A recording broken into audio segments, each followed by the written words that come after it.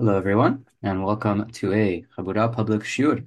Today, we have for the first time Rabbi Stephen Danksy exploring the life and work of Abarbanel. Rabbi Danksy is the senior rabbi of Cranbrook Synagogue in northeast London. He studied at the Ateret Yisrael Yeshiva in Jerusalem and gained both a BA in psychology and MA in organizational psychology. Rabbi Danksy received rabbinic ordination after studying at the Kollel of the Judith Lady Montefiore College. Rabbi Danksy focuses on the interplay between traditional rabbinic ideas and psychological theories and concepts. His approach is inspired by the teachings of Chief Rabbi Sachs alav shalom on Torah v'Chochmah, the great partnership of religious and scientific thinking. Currently, Rabbi Danksy is working on exploring the work of the Abarbanel, providing a blog which shows both the thinking of the Abarbanel and illustrating the ways in which his thinking relates to Torah text. It is a privilege and pleasure to have you with us. Thank And you. thank you so much, everyone, for being here. Thank you so much for everyone who's going to be listening. And Chacham, the floor is yours. Okay. Chanukah Sameach to everyone. It is so lovely to be here this evening with you all and to be presenting on the Chabura. What I'm going to be talking about is about the Abarbanel, a little bit about who he was and his history, then a little bit about his methodology of understanding how he understands Torah, and then we're going to look at a few examples, time permitting. Because there are a few of us, I really would love to get as much participation as possible. So I'm looking forward to hearing your perspectives and your thoughts. You are more than welcome to write any comments on the side in chat. And if I can see that, that would be great, Ohad. And if I can... and then I will try and respond to those questions, and I will certainly give time for reflection and to hear your thoughts and how you think about what is being presented today. So first and foremost, Don Yitzhak Abarbanel was born in 1437 and died in 1508. So Don Yitzhak Abarbanel, what is the most amazing thing about this man and what is incredible about him was who he was as a personality. So we understand that his father was a man called David Abarbanel, and this man was the finance minister for the Portuguese king, Alfonso. And this was a position which his son, Don Yitzhak, inherited. So obviously the Abarbanel family, or the Bavranel, if you prefer that, the Bavranel family were an incredibly wealthy family, and they financed many aspects of the King of Portugal. And later on, when there was a certain fight going on between the King of Portugal and the Abarbanel family, Don Yitzhak left Portugal and he moved into Spain. He was clearly a very, very talented man, a statesman, and an individual who had good grasp of financial and fiduciary things, because he was immediately hired by the king and queen of Spain at that time, King Ferdinand and Queen Isabella. Now, and this is fascinating. What's fascinating is that Don Yitzhak Abarbanel went and gave a huge amount of money, and he financed the ability for Spain to conquer all of the known Spain, including the Iberian Peninsula, allowing all of Spain to be under Christian rule. And it was at that moment when all of Spain was under, inverted commas, Christian rule, that was the beginning of the decision to expel the Jewish people from Spain, because they wanted to be a completely Christian country. Now, Don Yitzhak Abarbanel fought against this, and he spoke to the king and he spoke to the nobles around the king to try to reverse the decision that the king had made around the expulsion of the Jews from Spain. But alas, this did not work out. Apparently, according to the Abarbanel, he writes about this in the introduction to his book on Malachim Aleph in Kings 1. He writes that the queen was a Satan-law. She was a lady who egged Ferdinand on not to listen to the pleas of the Abarbanel, or to many of the nobles who wanted to keep the Jewish people in Spain, presumably because they provided a huge amount of financial backing to the Spanish, and this wasn't really in their interests to expel the Jews from Spain. But nonetheless, his appeals fell on deaf ears, and the Abarbanel himself was sent into exile in Italy from 1492 with the rest of Spanish Jewry. So even though he was in such a powerful position as being the finance minister of the Spanish government, this did not save him, and he went off to Italy, and there he became involved with other Italian states and trying to provide financial support and political assistance to the people there. In fact, he created a treaty between part of Italy and Portugal at a later stage. What's fascinating about the Abarbanel is that even through all of that, this didn't mean that he wasn't also a huge Talmud Chacham. He was a huge learned man, and it is clear from his commentary that he knew a huge amount, both in terms of the Talmud and in terms of the Midrash, and he quotes this vociferously right throughout his commentary. Although this is not the absolute thrust of his commentary, it is something that he definitely brings in and he discusses. What we need to understand about the Abarbanel, if we are going to look at who he was and his commentary itself, we first need to understand that there are 4 levels of understanding the Torah. I'm sure you are not strangers to this concept, but there are 4 levels of understanding Torah. The first being Pshat, which is the simple level of the Torah, what is stated. The second is the Drash, how the rabbis have interpreted the words of the Torah and given it meaning or given it a history which is not specifically written inside the Torah. The third level is remez, is a hint. And when the Torah, when we talk about remez, we're talking about the fact that the Torah might describe something going on, but really the Torah, the way that the remez would learn that thing is saying that whatever is written in that Torah is actually referring to something else, or is a personification of something else. So let me give you an example of that remez. For example, the Torah talks about the Medrash, I beg your pardon, talks about a comparison between Zion and Yosef. Now, that comparison between Zion and Yosef tells us that the story of Yosef is really a story of Zion. It's a story of Jewry. And just like the Jewish people were hated, so too Yosef was hated by his brothers. Just as Joseph received a ketonet pasim, he received something to show his grandeur, so too the people received, the Bnei Yisrael received the Torah at Har Sinai. Just like that created a situation of sinah, of hatred of the brothers. The brothers hated Yosef because of his ketonet pasim, because of his coat. So too, the Jewish people become hated on a certain level because of the Torah which is given to them. So there, from that perspective, the story of Yosef therefore becomes a personification for another story which is far greater and far more grand in its scope than the story of Yosef itself. That would be remez. The final level is one of Sod, which is the secrets of the Torah as described in the Zohar, or in the books of the Arizal, and those are beyond the scope of this man's ability to understand, and probably many people's ability to understand. But these are the 4 levels in which Torah is understood. Now, anybody who has gone through or has gone to a shul, if you've gone to a shul and you've listened to the rabbi's sermon, there's one thing that you should know about that sermon. And that is that sermon is primarily based on drash rather than based on pshat. What do I mean? I mean that often what the rabbi will quote, or what is being quoted more often than not, is a homiletic lesson which is learnt out from the verses themselves rather than what the verses themselves necessarily say.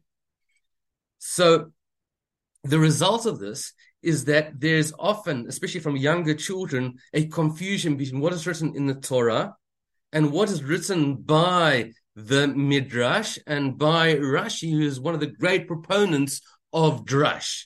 And those two become so interconnected and interlinked that it's actually quite difficult for many children to be able to disengage between one and the other. So the result of that is that there are some commentaries who give a pshat-based response to the Torah, amongst them the Ibn Ezra, who goes and looks at the syntax of the Torah, at the language which is being used. He finds other places in which that same language is used, and he uses it almost as a simple translation of the Torah, as does the Rashbam, Reb Shmuel ben Mordechai, who was the son-in-law of Rashi, who also goes and provides a pshat, a simple textual-based commentary on the Torah. Now, what the Abarbanel does is that the Abarbanel, while the Abarbanel agrees and definitely uses the Drash, he will quote what the Midrash says, and he will quote what other commentaries, for example, the Ramban and Nachmanides, or what Rashi will say. What the Abarbanel then will do, will then explain the Pesukim, the verses, based purely on Pshat. And he comes out with lessons which aren't necessarily the same lessons that you and I grew up with. And I'm going to try and give you an example of this in a bit. So that is what the Abarbanel is going to do. And what he's going to do, he's going to be able to do this by looking at the text itself, the syntax, as well as the flow of the verses. How did the verses come together, and what are they telling us? What is the bigger picture which is being provided by looking at all the verses together, rather than seeing things more on a drush-based level? Now, one of the things that is fascinating is we can find out a huge amount about who the Abarbanel was based on some of his commentaries. So there are a few things. I'd like to share this if I possibly can. Would I be able to share this, Ohad? Yes. Okay.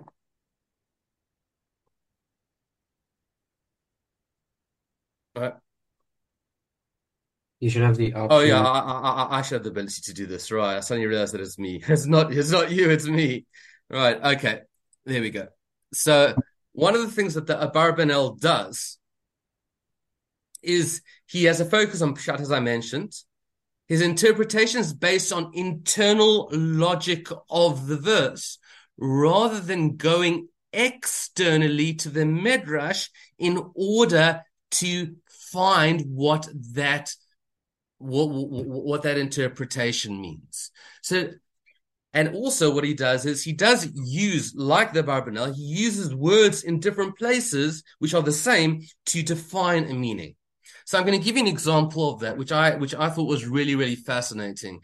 In the book of Yonah, when Yonah flees from the commandment of God, and instead of going to Nineveh to tell them to do teshuvah, to repent, he travels off in another direction. We know the story. He falls asleep, and then he wakes up, and they say to him, "What's going on?" Because there's a storm outside, and they want to know who's responsible for it. And then he says, "Ivri Anochi, I am a Hebrew. I'm an Ivri." Now we know that Abraham uses the same language, Ivri.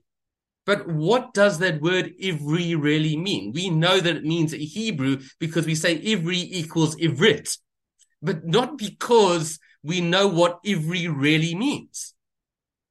So the Midrash says something quite interesting. I'm going to quote to you the Midrash because they talk about Abraham, and Abraham said he was the Ivri. The first Ivri is Abraham, and he's an Ivri because he was on one side of the world and everybody else was on the other side of the world. In other words, he had one view of how the world was created, that God created the world, and everybody else had a completely different view about how the world was created. The Abarbanel says that the word Ivri is actually a Hebrew word coming from the word avaryan. And what does avaryan mean? Somebody who transgresses. He said he was transgressing the word of God by not going and doing what he was supposed to be doing. So the word ivri is actually somebody who is going against the flow of what everybody else does. So the Midrash and the Abarbanel come to the same conclusion, essentially. But what the Abarbanel does, he uses the word and he sees where its root comes from, and from that he creates an interpretation of what Yonah meant when he said, "I am an Ivri." Even though I transgress, he says, "V'telokei hashamayim ani yareh." I still fear God. Are we clear so far? Are there any questions? Any questions? No? Here we go. Okay. Can you not see this the slide, Rob? Still not. Sorry, I can see it, but it's like It's very, very small. most of the I'm screen's sorry. taken up. Okay, you know what I'm going to do? I'm going to make it full size. Just hold on a second. Thank you. Okay. Right. Is that Definitely. a bit better? Great, thank you. Right. The second thing that the Abarbanel is that he takes irrational concepts and he disavows them, and hopefully we'll look at some of them. So he says miracles are minimized where possible, and the Abarbanel essentially is saying over here that there are, where possible, we're not going to go for the greatest possible miracle to exist. Instead, what is going to happen is that we're going to provide a rational explanation of a miracle where possible. And I'm going to give you an example. We see in the book of Shemot, we talk about the 10 plagues and about how there was blood, and then after the blood came the frogs, then after the frogs came the lice, then after the lice came the animals, then after the animals came the boils, etc., etc., etc. Now, the Abarbanel doesn't see each of these 10 miracles as being 10 occurrences which were unrelated to one another. Rather, he said that there was one miracle, one absolutely revealed miracle, where the water turned to blood. Then after that, because the water of the Nile turned to blood, that forced the animals, the frogs, the alligators in the Nile River to come out of the Nile River. Then as a result of that, because the frogs then died, because they were unconnected to the water, that created all sorts of disease. That disease spread and became lice. The lice went and continued to kill the animals. The animals started to stench, and that created a situation whereby the wild animals came, and you've got nearly many of the plagues. If you want to go and look into the Abarbanel, perhaps we can do this at a later stage. We will see how he minimizes a miracle where possible, because he wants to take a rational view of the world. He believes that the Torah is not hocus pocus. It's not all about nisim v'niflaot, although nisim and v'niflaot are vital, and I'm not taking them away. But where possible, he's going to minimize those miracles. Another example, as we're going to talk about in a bit if we have time, is about the snake, and about how the snake goes and tempts Eve into eating the fruit of good and evil. Then the second point is something which connects him to the Moreh Nebuchim. Now, the Moreh Nebuchim was written by the Rambam, Maimonides, and in it he provides an explanation of many elements of philosophy. And first of all, the Rambam there, the Maimonides there, uses a lot of Aristotelian ideas. And not only does he use Aristotelian ideas, but he has a very, very clear view about angels. And the Rambam there says that any time that the Torah talks about a person appearing, or an angel, I beg your pardon, appearing to a human being, that perforce cannot be a conscious experience. It cannot be that a person meets together with an angel, because an angel is a spiritual being. And it is impossible for a person who's a human being, who's flesh and blood, to see something which is completely spiritual. Now, this idea of the Moreh Nebuchim is something which is very hotly contested in the book of Genesis, because there are many visitations of angels to people. For example, the 3 angels who appear to Abraham, or, for example, the fight which Jacob has with the angel, which we'll talk about at a later stage. But all of those, both of those examples, and there are other examples, for example, Manoach, who's the father of Shimshon, and his wife seeing that angel are going to tell him that they're going to have the super strong son who can't cut his hair. All of those were perceived by the Rambam, by the Moreh Nevuchim, as being a dream or a vision that those people had, rather than something actually going on. Now, the Nachmanides, the Ramban, often quotes these perspectives, and he disagrees with them vehemently, completely disagrees with them. He believes that angels can take physical shape, and therefore it is possible for an angel to appear like a human being.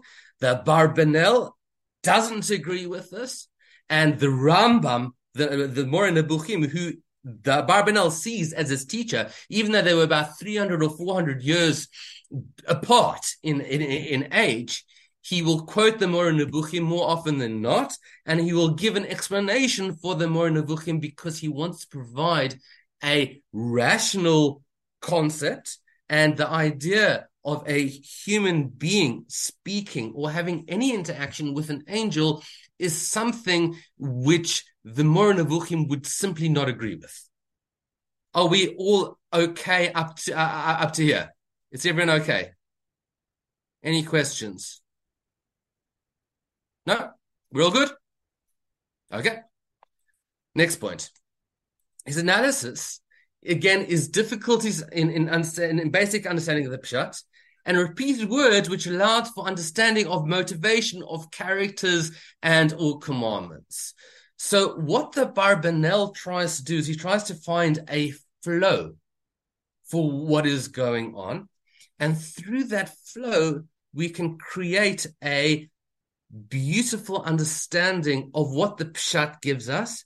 And often it will give us a different kind of lesson or perspective than the perspective which is provided by the drashic interpretation. The drashic interpretation, as I mentioned previously, is primarily focused on, the moment in time where the rabbi in the sermon says, and therefore this is what we can learn. You know that moment in time when you're sitting in a sermon and the rabbi says to you, the rabbi gives his whole drush and says that from this, the shalom, we should be kinder to people, we should be more empathetic, or we should do this, or we should do that, or this is how we should act. And, that homiletic lesson, that take home. I think the Abarbanel is less interested in the take home than he is in the actual description of what's going on. That doesn't mean to say that the Abarbanel doesn't have take-homes, and we're going to show some very beautiful take-homes in a bit.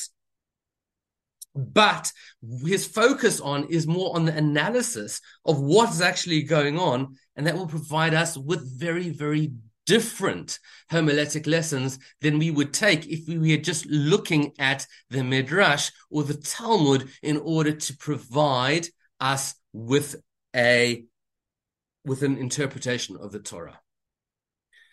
I'm going to mention this last point, and it's a bit of a shaky point, so just please bear with me in this one. And I'm going to stop the share so I can kind of see you all when I say this. And that is as follows. The Abarbanel is not explaining the Torah in terms of a Masorah.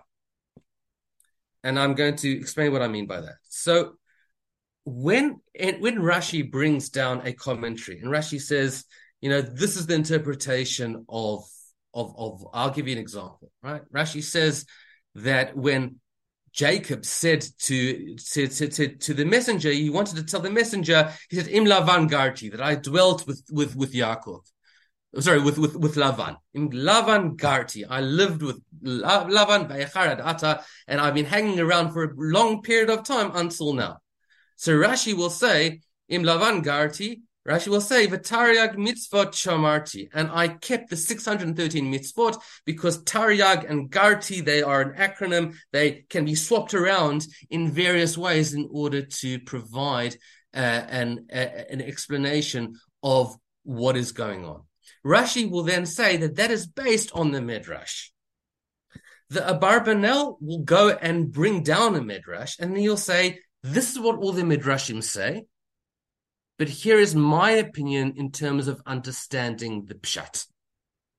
Here is where I begin. I've told you what everybody else says, and now I'm going to tell you what I have to say. And that's, on the one hand, very brilliant, and on the other hand, it's slightly dangerous.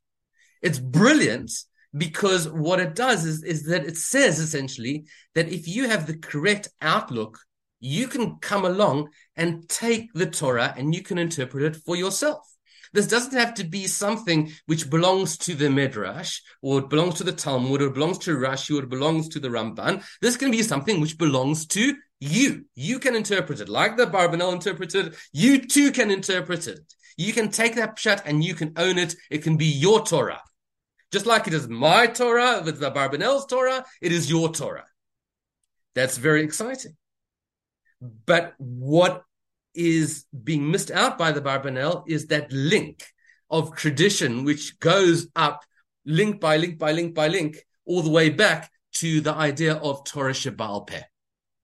And that everything essentially was given by Moses at Sinai.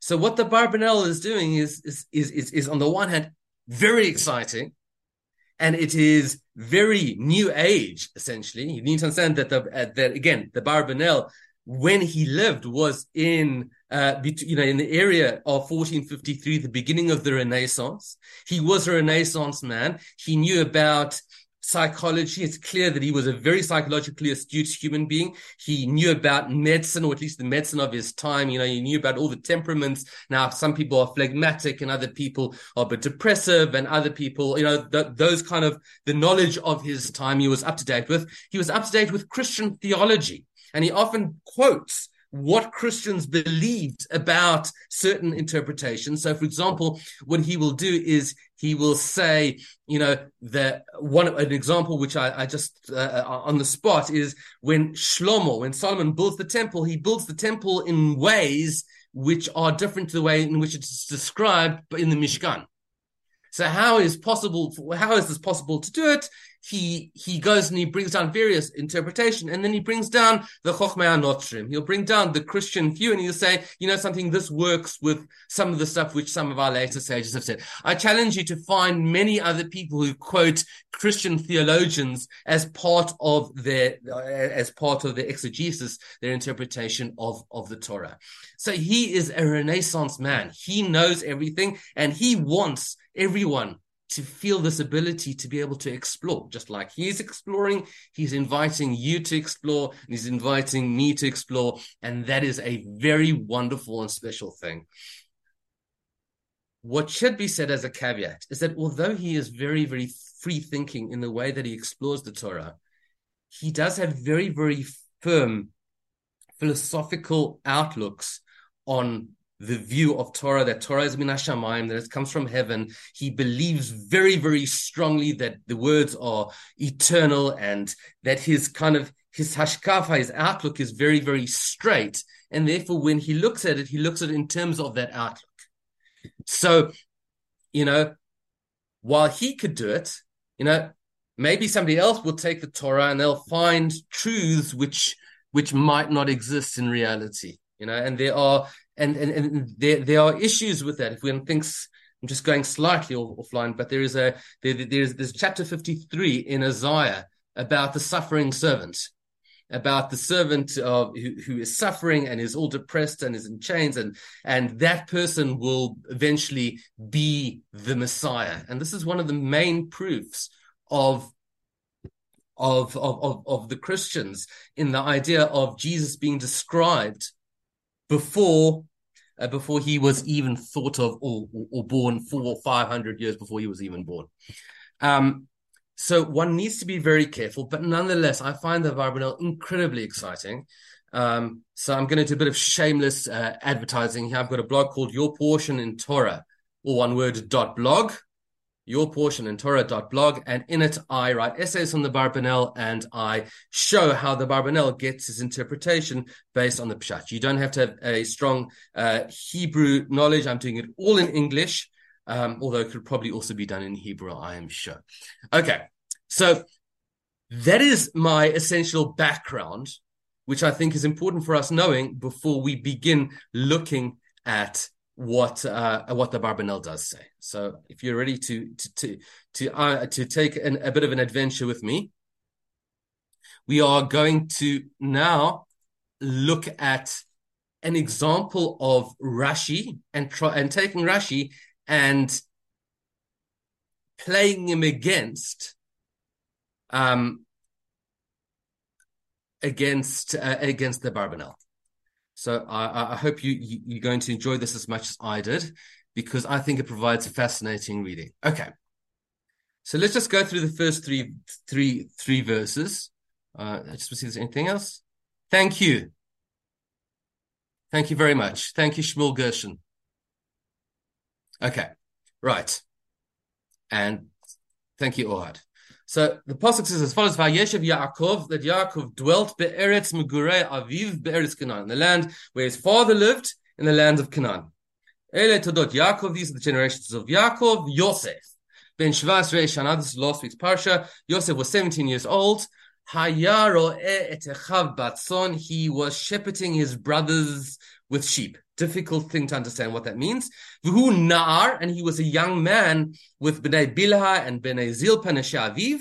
Vayaveh Yosef et dibatam ra al avihem, that Yosef brought all the bad news of their father to their of their brothers to their father. V'Yisrael ahav et Yosef mikol banav. Yisrael loved Yosef from all of his children. Kiven zekunim hulo, because he was a son of his old age to him. And he made for him a coat of many colors. So that's what the psukim tell us. Now there are various challenges of these psukim. First of all, this whole first verse, I'm actually going to see whether I can do that. That whole first verse is challenging. We know from previous verses where Yaakov was living before the story of Joseph, his son. We know that he was living in Canaan. Furthermore, why does the Torah tell us that he lived in the same place that his father lived, Be'eretz Megurei Aviv, where his father lived? Because we know that Isaac also lived in the land of Canaan. The Torah could have just said, Vayeshev Yaakov, Be'eretz Canaan, that he lived in the land of Canaan. So that's my first point. The second point, or the second difficulty with this pasuk, is the fact that the Torah says that he was 17 years old. And then the Torah says, V'hu na'ar, he was a young man. Well, if he's 17 years old, it's clear that he's a young man. Why tell us that he's a young man if we know that he's a young man? What does it mean to say that he shepherded his brothers with the sheep? We'll get to that. Yeah. And then the Torah says, Vayaveh Yosef debatam ra el aviem, and Yosef brought their bad news to their father. What did he say? What was so terrible? Then the Torah says, Yisrael ahav et Yosef mikol banav. Yisrael, not Yaakov, but Yisrael, the higher level of Jacob. He loved Yosef from all of his sons. Kiven zekunim hulo, because he was a son of his old age to him. And he made for him a coat of many colors. So I'm bothered, and I'm sure anyone who's reading this would find this grammatically difficult. You could have just said that Yisrael loved Yosef from all of his sons. Kiven zekunim, full stop. What is this law doing? What is this to him? Who else would he be talking about? And he made from a coat of many colors. Another issue that I've got with this is the follow-up between this verse over here and that verse there. If Yosef was a nasty piece of work and he brought all the bad news of his brothers to his father, why would his father love him so much? I mean, can you imagine if you've got let's say three children, let's say your nuclear family, two children, and the one child comes to you and constantly tells you about how naughty the other child is. That doesn't make you love that child more. I promise you, as a father, I do not love my child more because they tell on their other on their sibling. I don't do that. So why would he love Yosef? Because of telling him all of these things. So these are the challenges of the psukim, and I'm going to explain to you using Rashi over here, and I'm going to then look at the Abarbanel, and we'll say, I'd love to hear what your comments are on the Rashi and how it makes Yosef look. So the Torah says that Yaakov that Vayeshev Yaakov be'eretz Migurei Aviv be'eretz Canaan, that Yaakov lived in the land of where his father lived. So I'm quoting Rashi outside. I didn't bring this Rashi down. I apologize for that. Rashi says that Yaakov wanted to live in peace and quiet after all the trouble he'd been through with his brother, after his daughter Dinah's rape and kidnapping, after his troubles with Laban and his two wives and two concubines. All he wanted to do was sit down and have a good stiff whiskey on ice and just relax. That's what he wanted to do. And then, as a result of that, God said to him, listen, you can't do that because life is not for sitting back and having a good whiskey. I'm going to give you problems, and the problem is going to take the form of Yosef. Then the Torah says, V'hunar, he was a young man. And you pointed out, why do we need to say he was a young man if the Torah tells us he was 17 years old? If he's 17 years old, we know he's a young man. So Rashi says, Shaya ose ma'ase na'arut. What does it mean that he was a young man? He acted like a teenager. He metaken besaro, he put cream into his hair, mashmesh be'einav, he would put rouge onto his eyes, that he would look beautiful. So that's what it means. So he was 17 years old. He worked with his brothers on the sheep. And what was he? He was a narcissist. He just wanted to look pretty. He was a beautiful man. Clearly, the Torah tells us that he's beautiful. According to some commentaries, he's so beautiful that when he was in Egypt and the women were peeling oranges, they would watch him and they wouldn't notice what they were doing, and they would cut their hands instead of cutting the oranges. That's how beautiful it says. But not tzada alei shur, that the daughters used to watch him while he used to walk along the wall. And then the Torah says that he brought that bad news. Says Rashi, all the bad stuff that he saw about his brothers, Bnei Leah, Hayamagid la'aviv, he would tell to his brothers that he used to eat food from an animal which was still alive. And they called the sons, I beg your pardon, of the shvachot, of the maids, Bila and Zilpa servants, v'chashudim al harayot, and he suspected them on having illicit relationships with the girls from Canaan. And we see over here these three things he was punished. Yeah. So we see over here that, so let's just stop here. Now, actually, I'd like to ask you to unmute, please. If I really want to get your impressions over here. What do you think of this guy? Just from the basic interpretation of Rashi, before anybody else, how would you describe Yosef? Would you describe him as an ideal son? Would you describe him as a son who's got negative qualities or positive qualities? What sort of person would you say Yosef is on the basis of Rashi's interpretation? What would you say? How would you describe him? I'm fascinated. Because these are the lessons that we learn when kids go to school. These are the Rashis that they learn. These are the things that they learn. So I'm really interested to hear what you have to say.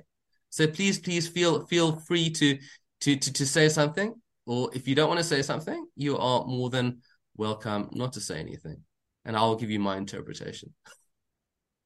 Very negative. Very negative. I think it's an incredibly negative view of Yosef.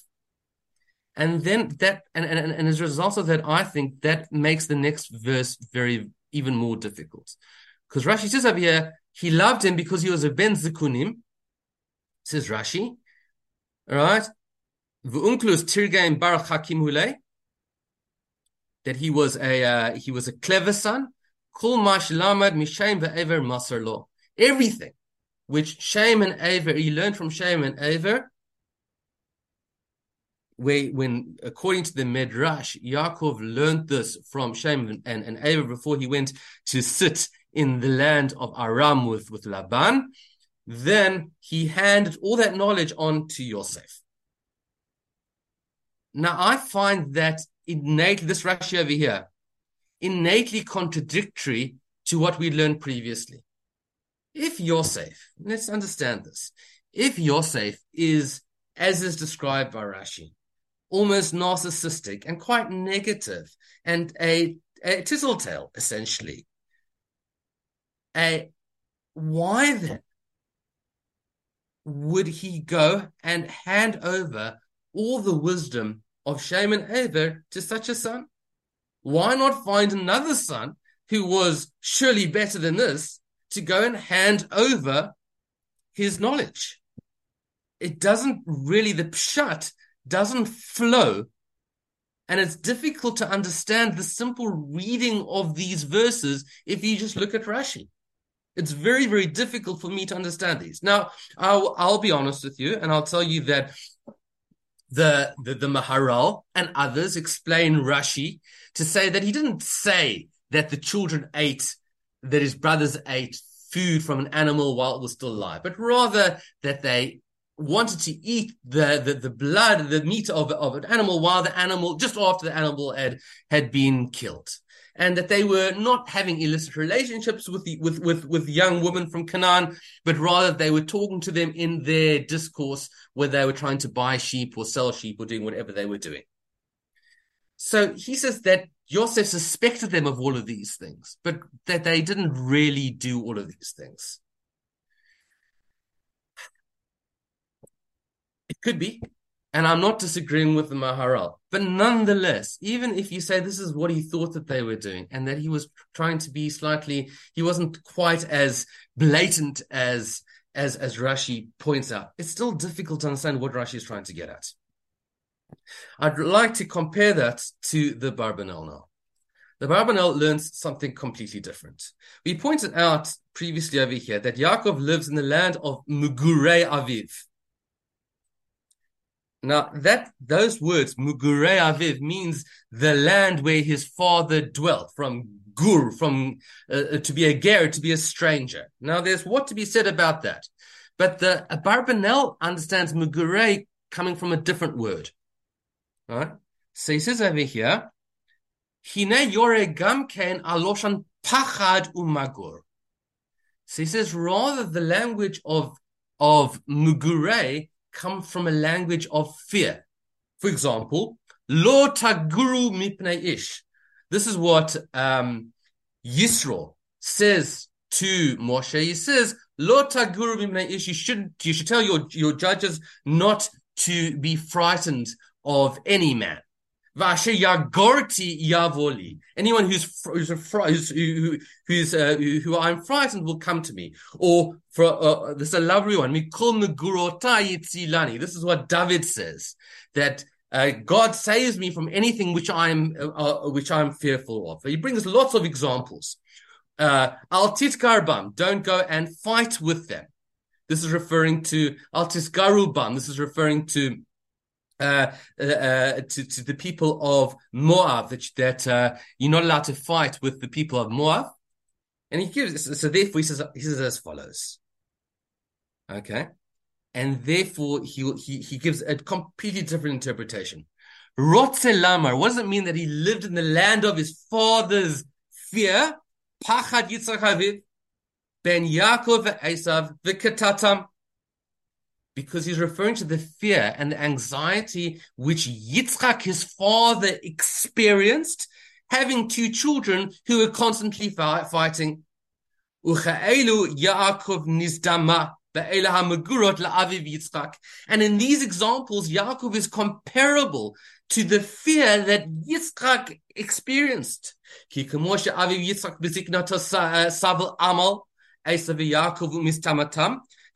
Yitzchak in his old age had to deal with the hatred between Esav and Yaakov, can Yaakov savel ketatot umistamot banav? So too Yaakov experienced that same hatred between the children.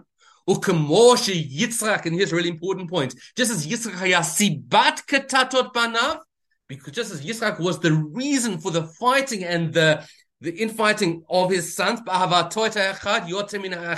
because he loved Esau more than he loved Yaakov, so to Yaakov was the reason for his sons fighting, Yosef, because he loved Yosef. The problem was not Yosef's problem, says the Abarbanel. The problem was Yaakov's problem. And just like Yitzchak suffered the separation between himself and Yaakov for 20 years, the house of Lavan, so too Yaakov suffered from the separation of Yosef from him for 22 years.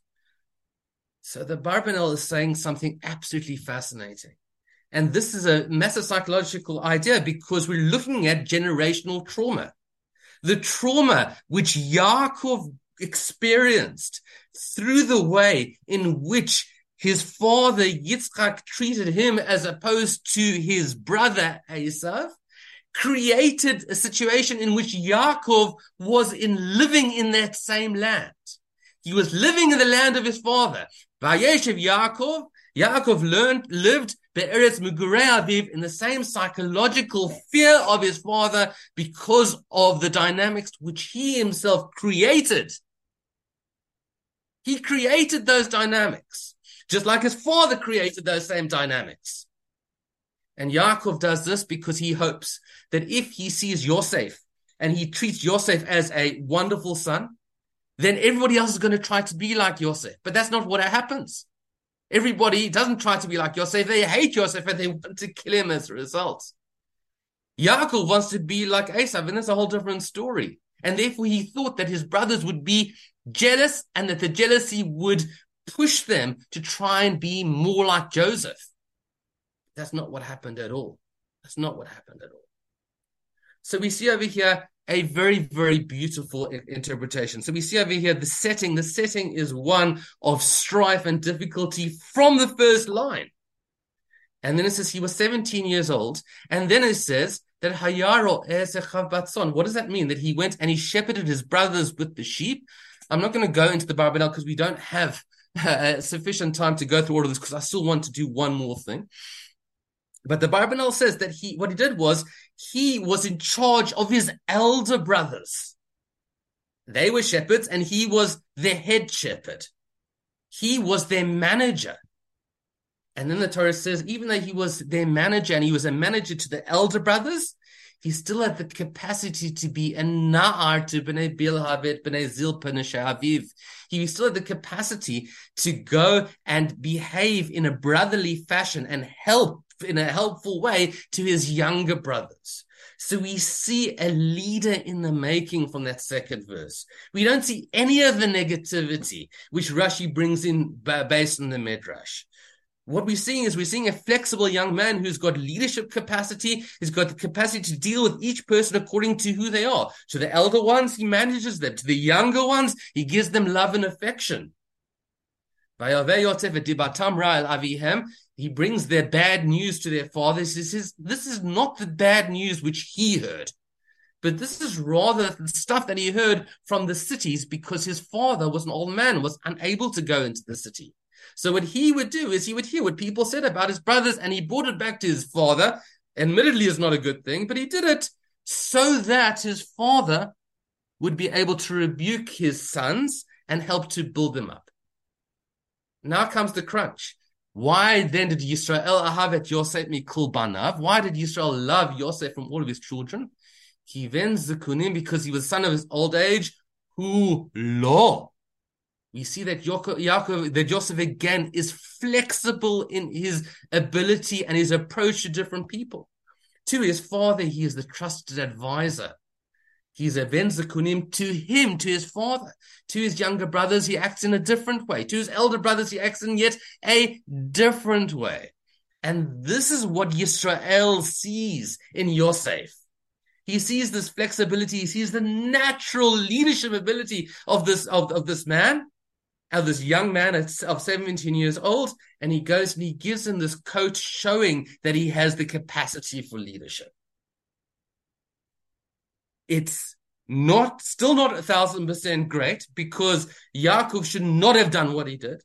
And we've explained that Yaakov has got a lot of trauma which he's dealing with.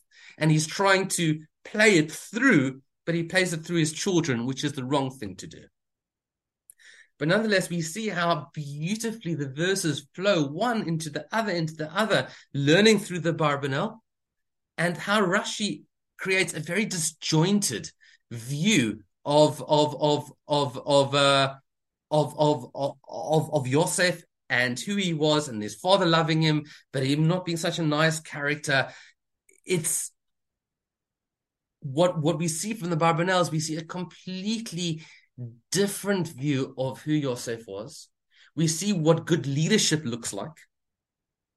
And we see sometimes the power and the sadness of intergenerational trauma, and how what happened to Yitzchak affected his son Yaakov, and how Yaakov is affecting Yosef and all the brothers as a result of the trauma that he himself experienced at a younger age.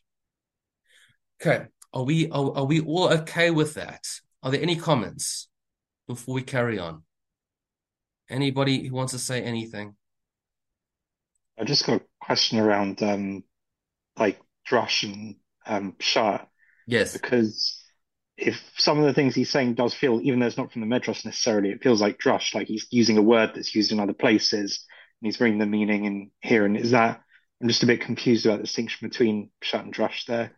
Okay. So what a darshan will do is a darshan will go and say things which aren't written inside the Torah at all.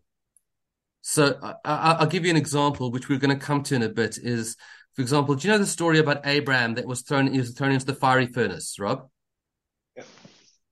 Do you think is it inside the Torah? No. It's not inside the Torah, but we treat it as if it's inside the Torah. Well, our children treat it as if it's inside the Torah. It's not inside the Torah. Yeah, that is something which we say happened to Abraham, although we don't know that it happened to Abraham. Yeah, it's not written in the Torah.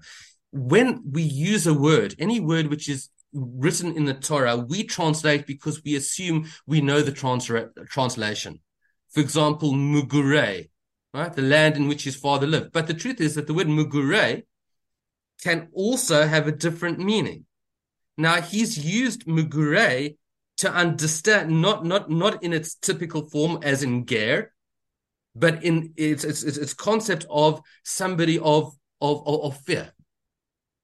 That is not that is not using external later commentaries to explain what he's doing. He's using his own initiative to find a source where that word is translated in a way which works for him and works for his interpretation, providing a very, very beautiful opening into understanding the Torah as a result. Does that make sense, Rob?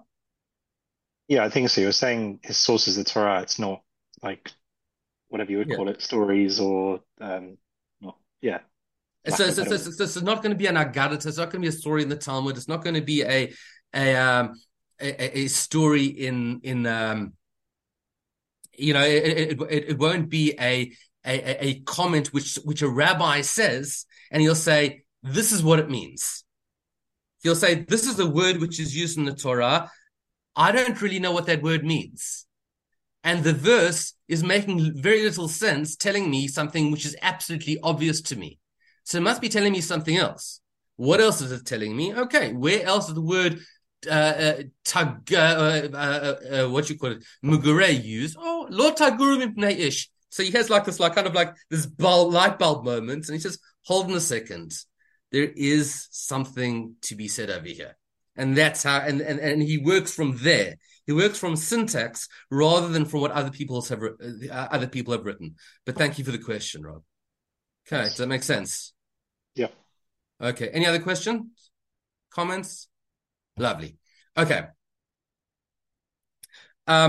We've got one more example. I've got quite a few examples, but I want to tell this outside to you because I think it's quite beautiful, and I wanted to share this with you.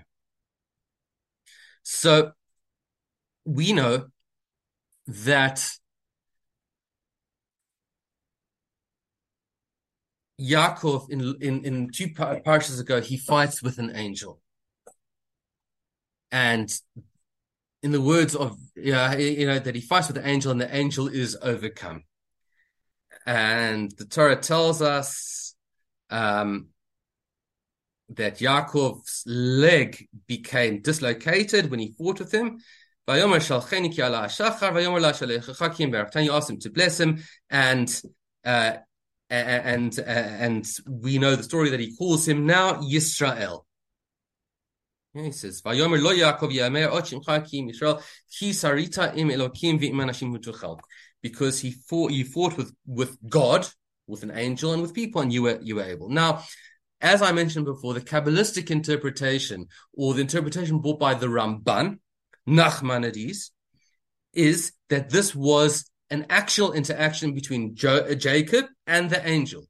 So I don't know if you had stories of the Bible when you were a kid and you had these pictures of like this man struggling with this kind of fiery shape. I seem to remember that from when I was a kid. But nonetheless, that is the picture that we get. The Moreh Nebuchim, as I mentioned, the Rambam says that all of this, and in fact everything that Yaakov did, from sending out messengers and the response that he received, and how he divides his place up into two tents, all of that is all a vision or a dream which Jacob is having. None of it, according to the Abarbanel, the way he understands the Moreh Nebuchim, is actually part of a reality. The end of Parshas Vayetze says that he meets a Malachai Elokim, that is the klal, that's the general. He meets angels of God, and he calls the place Machanaim in his dream, and the whole continuation until he wakes up the next morning and faces his brother. All of that is a dream. There's one massive problem which the Moreh Nebuchim has in relationship to that, and that is this pasuk. The pasuk says that and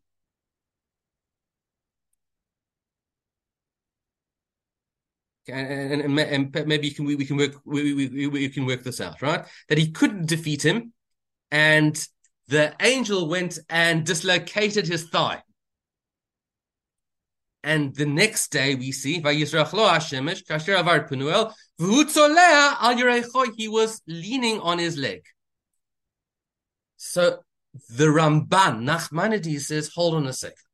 If this was all a dream, which Jacob was having, how on earth is it possible for him to have a dislocated thigh and being hurt on his thigh as a result of a dream that he had? It's not possible. If all of it was a dream, then it's not possible for Jacob to have a dislocated hip in reality.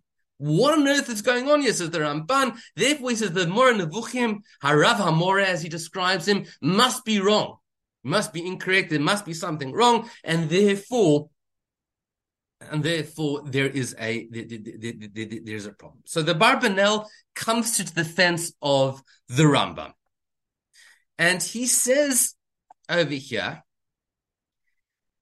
I'm not going to read all of this. So he says,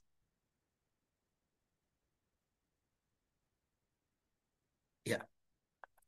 Vanika kvar katafti. I've all rewritten. Ki ota safek eini tiruma shikshet lefi shekvar nirit pa'el kli hanefesh ma'adimyonim shehem yigu klei hanefesh la'ana מה? הלא תראה שהחלום החולם ששוכב משומע החלום יראה כאילו הוא עושה אותה פועל בהקיץ. A person can have a dream, says the Barbanel, which is so real to them in their minds that they can move and they can act as if something has happened in reality. I'm not sure if any of you have had that experience where you're sleeping and you're thinking you're kicking a football, but you're not kicking a football and your leg moves. You can move it. So that's what the Barbanel says. The Barbanel says, I'm not happy with this. And in fact, the Barbanel himself later on is not 1,000% happy with this. But nonetheless, what he does is he does defend the Moreh Nevuchim. Now, what is difficult with the Moreh Nevuchim is this line of that he was limping on his leg. Now, there's a very beautiful pasuk. There's a verse which is brought down from Micha, which the Barbanel brings down.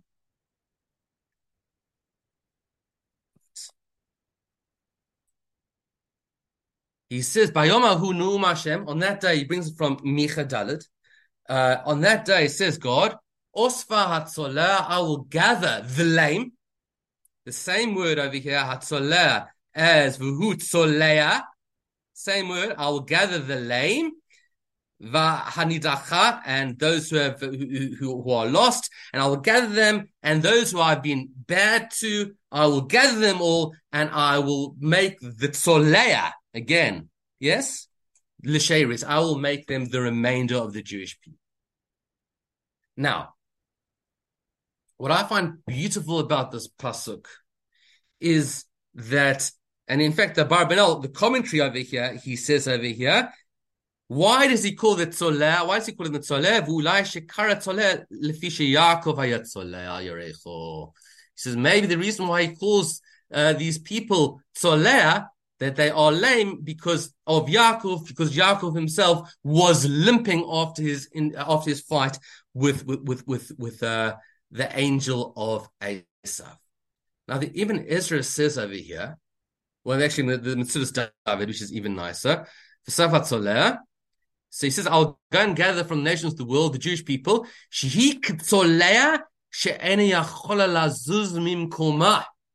He's not able to move away from its place. Somebody who's unable to move, who finds it difficult to move, such a person is considered to be a tzoleah. So with this, maybe, just maybe, we can provide a metaphorical understanding of what's happening to Yaakov.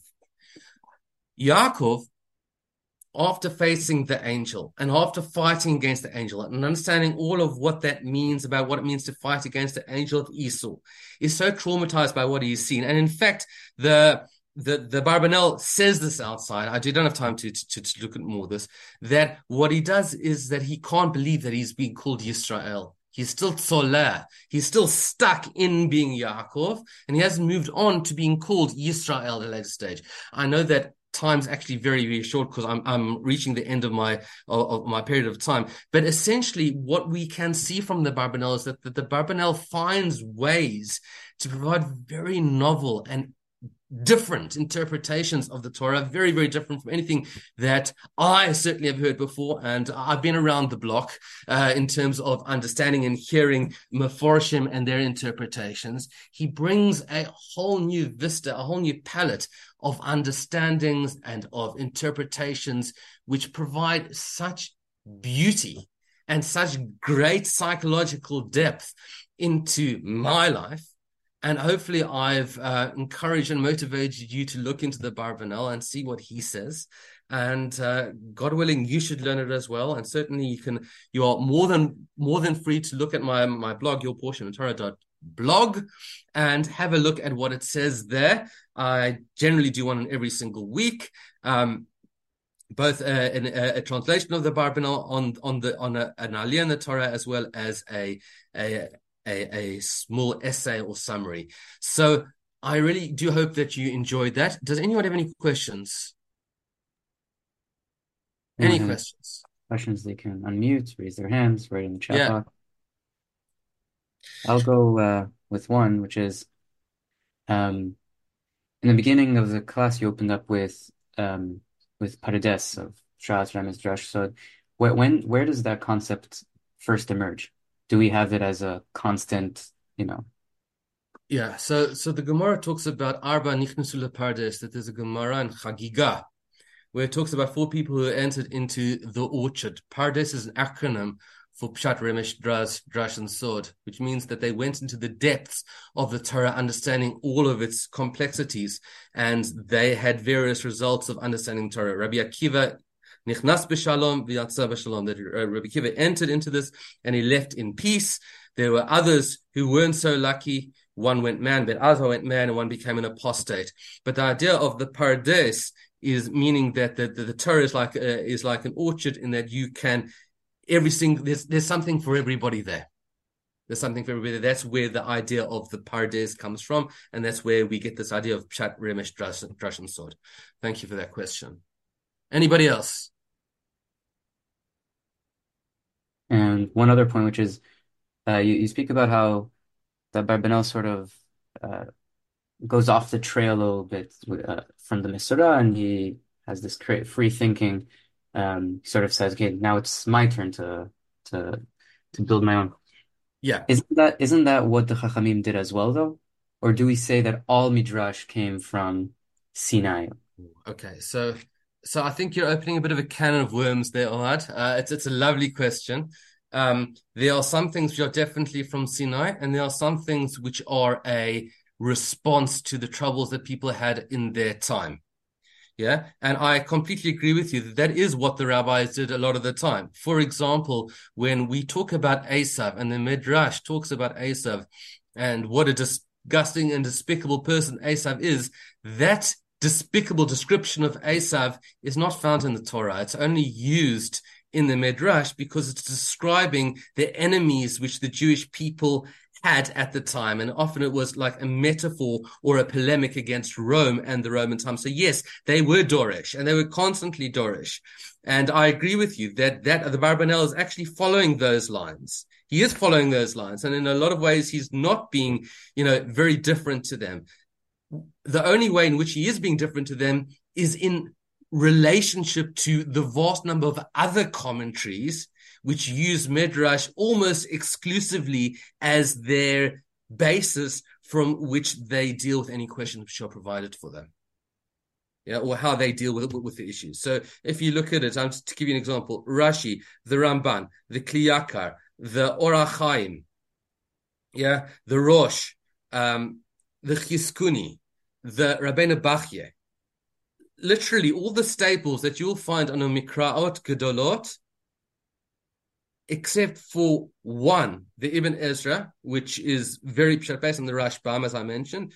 All of them are based upon Midrash. So just to give you an idea of how heavily Masorah oriented our commentaries are, which gives us a certain view. But what I'm suggesting is that there is this beautiful other view which is available for anybody who really wants to have a look. Thank you. Okay. And anybody else? Any more, as they say?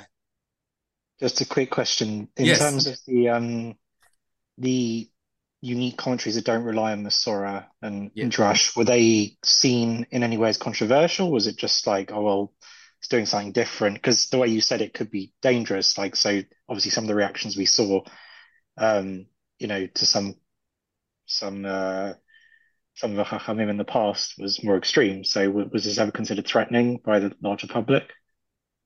That's interesting because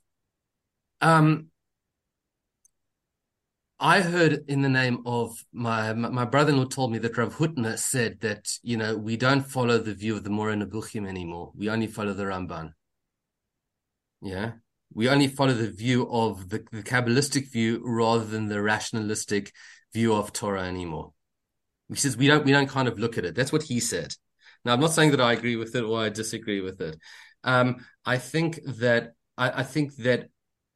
I haven't yet seen people who throw the Abarbanel out at all. In fact, there are people a person who does take massive note of the Abarbanel is somebody who created a commentary very much like his, much later on, and he was called the Malbim, Rabbi Meir Levush, and he's the rabbi in Budapest, and he quotes the Abarbanel. He calls them Marenu Harav Yitzchak Abarbanel, and he quotes him, and he is quoted, but he's not quoted widely at all. So there are some commentaries who do quote him and they agree or they disagree with him, but he is seen as a mainstream commentator. Nobody has come along and said that his books are kind of are forbidden and that they shouldn't be read at all.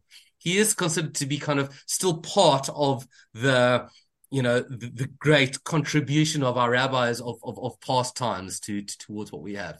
So he is definitely within the framework of what we would call, our main commentators. But he is fascinating, and I do encourage you to look at his works and to read through them and to enjoy them as I have. And certainly, if you find it difficult, to have a look at my blog, see the commentaries that I provide, and I'm only too happy to chat about this more with anybody who wants to be interested in getting hold of me, and just send me a message through my blog, and I will come back to you soon. Okay. Anybody else? I think we'll close it for tonight. Thank you so much, Rav. It was a beautiful presentation. It was very nice to have you. Hopefully we'll have you. Okay. Thank you so much for being here. Good night. Chag Sameach. Excellent.